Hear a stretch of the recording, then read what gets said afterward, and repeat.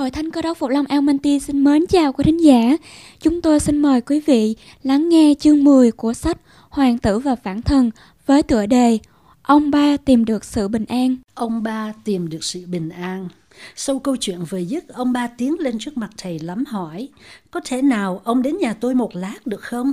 Tôi có vài câu hỏi muốn nhờ ông giải đáp giùm. Thầy lắm sốt sắng trả lời: được chứ, tôi rất sẵn lòng.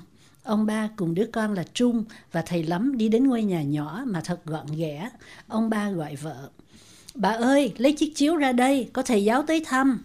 Bà ba trải chiếu ra giường và mời ông khách ngồi. Bà gọi con: Trung ơi, rót nước đem mời thầy đi con. Chẳng bao lâu ai nấy đều ngồi yên trong khi ngọn gió chiều dịu thổi lùa vào nhà.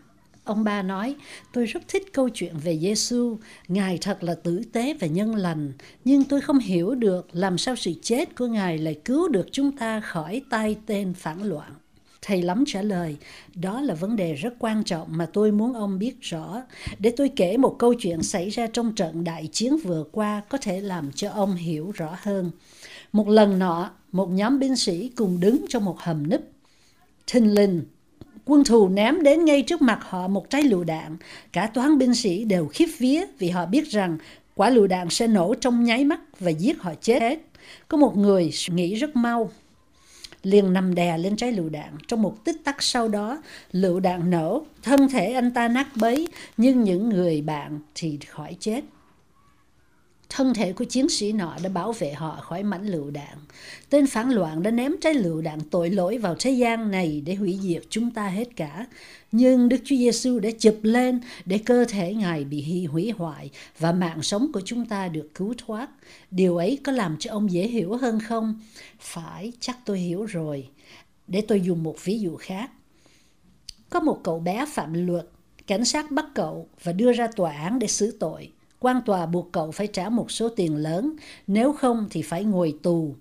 Đứa bé không có tiền nên phải bị ở tù, nhưng cha nó cảm thấy thương xót nó. Ông đóng tiền phạt, tuy phải chi tất cả số tiền dành dụm xưa nay để đứa con được tự do. Hiện nay cả ông và tôi đều có một ông cha như thế trên thiên đàng.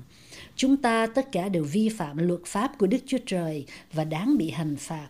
Nhưng con của Đức Chúa Trời đã trả án phạt thay để chúng ta được tự do. Nhưng tôi không hiểu làm sao một người có thể chết thay cho cả thế gian. Trung hỏi, làm sao chỉ có một người mà có thể trả nợ cho quá nhiều người như vậy? Này Trung, nếu em đặt sự sống của Đức Chúa Giêsu lên một giá cân và bên kia là sự sống của tất cả những con người sống từ trước đến nay, em sẽ thấy sự sống của Ngài còn nặng hơn nhiều. Em thấy chưa? Sự sống của thế gian này đều đến từ Chúa Giêsu. Vì vậy, sự sống của Chúa quý báu hơn sự sống của chúng ta, và sự chết của Ngài là giá đủ lớn để trả nợ cho mọi người. Ngài là đấng duy nhất có thể chết thay tội lỗi cho thế gian. Chỉ có người khác mới chết thay cho ta được thôi. Ông ba hỏi, như vậy vị hoàng tử chết thay cho cả thế gian à? Đúng vậy. Có phải như vậy có nghĩa là mọi người trong thế gian đều được cứu hết? Thưa không đâu. Hoàng tử cung hiến sự tha tội cho mọi người, nhưng chỉ những người nào tiếp nhận sự tha tội ấy mới được cứu. Họ phải sẵn lòng từ bỏ việc phục sự kẻ phản loạn và trung thành với hoàng tử của mình. Ông ba lại hỏi, tôi đã phạm tội, vậy tôi phải làm sao để thoát khỏi tội phạm của tôi? Tôi phải làm những công việc từ thiện nào để được hoàng tử tha tội cho tôi? Này ông ba ơi, ông đâu cần phải làm một công việc từ thiện nào để lấy lòng hoàng tử cả. Ngài đã thương ông, yêu ông từ trước rồi, tuy là ông có phạm tội. Nói rồi, thầy lắm lật Kinh Thánh đến sách Roma đoạn 5, câu thứ 8 và nói, đây, xin ông xem câu này nói gì. Nhưng Đức Chúa Trời tỏ lòng yêu thương Ngài đối với chúng ta khi chúng ta còn là người có tội, thì Đấng Christ đã vì chúng ta mà chịu chết. Trước khi ông biết hay để ý đến Ngài, trong khi ông còn là kẻ thù của Ngài, Ngài đã yêu thương và chết thay cho ông rồi. Nhưng có điều gì buộc tôi phải làm không? Ví dụ như ông bị giam trong khám và bị kết án tử hình vì tội ác nào đó. Sau đó, quốc trưởng Việt Nam ân xá cho ông vì quốc trưởng là người tử tế và hay thương xót. Ông có cần phải trả tiền bạc hoặc làm việc thiện để thoát khỏi khám đường không? Ông đã được ân xá rồi kia mà. Con đường giải thoát không tốn kém gì cả. Việc duy nhất là ông phải làm là bước ra khỏi khám và cảm ơn quốc trưởng. Ông phải nhận biết rằng mình đã được giải thoát, không phải bởi sự nhân từ riêng của ông, mà là bởi sự nhân từ của quốc trưởng đối với ông. Và đó cũng chính là điều Kinh Thánh nói về sự cứu chuộc của chúng ta. Đây xin ông đọc dùng câu này trong sách Tiết đoạn 2 câu 5. Thầy lắm đưa Kinh Thánh qua, ông ba đọc. Không phải vì việc công bình chúng ta làm, nhưng cứ theo lòng thương xót Ngài. Đọc xong ông ba nói tiếp. Câu này rất hay nhưng tôi khó tin nổi. Này, thầy cho tôi biết Ngài có thể tha hết mọi tội lỗi không, ngay cả tội trọng nữa? Thưa ông, thật vậy, Ngài có thể tha hết bất cứ tội gì, dầu lớn, dầu nhỏ, Ngài cũng tha ngay cả tội sát nhân. Ông có nhớ Ngài cầu nguyện như thế nào cho những kẻ giết Ngài hay không? Xin Cha tha tội cho họ vì họ không biết điều mình làm. Ngài tha tội ngay cho kẻ thù độc ác nhất của Ngài. Và xin ông xem tiếp câu này trong sách Thơ Giăng thứ nhất, đoạn 1 câu 7, có chép như sau. Huyết của Đức Chúa Giêsu, con Ngài làm sạch mọi tội của chúng ta. Nhưng mà tôi vẫn nghĩ rằng phải có cái gì ấy để cho tôi làm. Không phải có việc ông có thể làm được. Hãy đến cùng Ngài. Đến với bản thể tự nhiên của ông, với mọi tội lỗi của ông, Ngài sẽ rửa cho ông được sạch. Hãy dâng hiến đời sống ông cho Ngài. Ngài sẽ ban sự sống Ngài cho ông. Hãy yêu Ngài như Ngài đã yêu ông, dâng lòng ông hoài cho Ngài. Đó là điều Ngài muốn, không phải tiền bạc, không phải bởi việc thiện, nhưng chính ông, toàn thể con người của ông có thể dâng Ngài điều ấy chứ. Ông ba cúi gục đầu xuống và đáp nhỏ nhẹ. Thưa phải. Trung, em có muốn theo cha em mà dâng lòng cho Chúa Giêsu chăng? Ngài yêu các thiếu niên như em và Ngài mong muốn em dâng đời em cho Ngài trong khi cuộc đời em còn dài và đang trải ra trước mặt em. Em có muốn theo cha em chứ?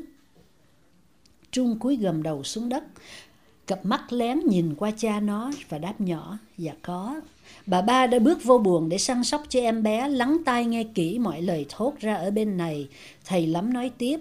Ông và em đã làm cho các thiên sứ chiều nay ở trên trời cao rất vui mừng khi có một linh hồn lìa cuộc đời tội lỗi mà đến cùng Chúa Giêsu.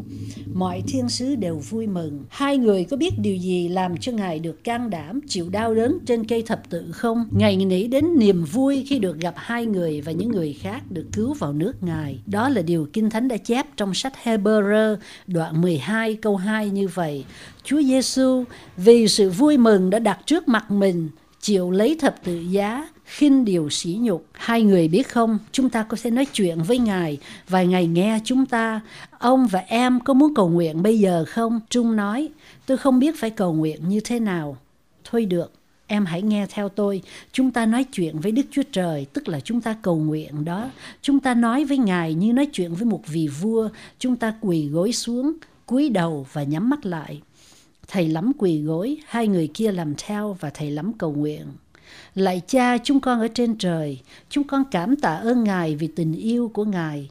Chúng con cảm tạ ơn Ngài vì đã ban con Ngài là Đức Chúa Giêsu để chết thay tội cho chúng con. Giờ đây ông ba và em Trung đã dâng hiến đời họ cho Ngài, cầu xin Chúa tha mọi tội lỗi họ và làm cho họ trong sạch.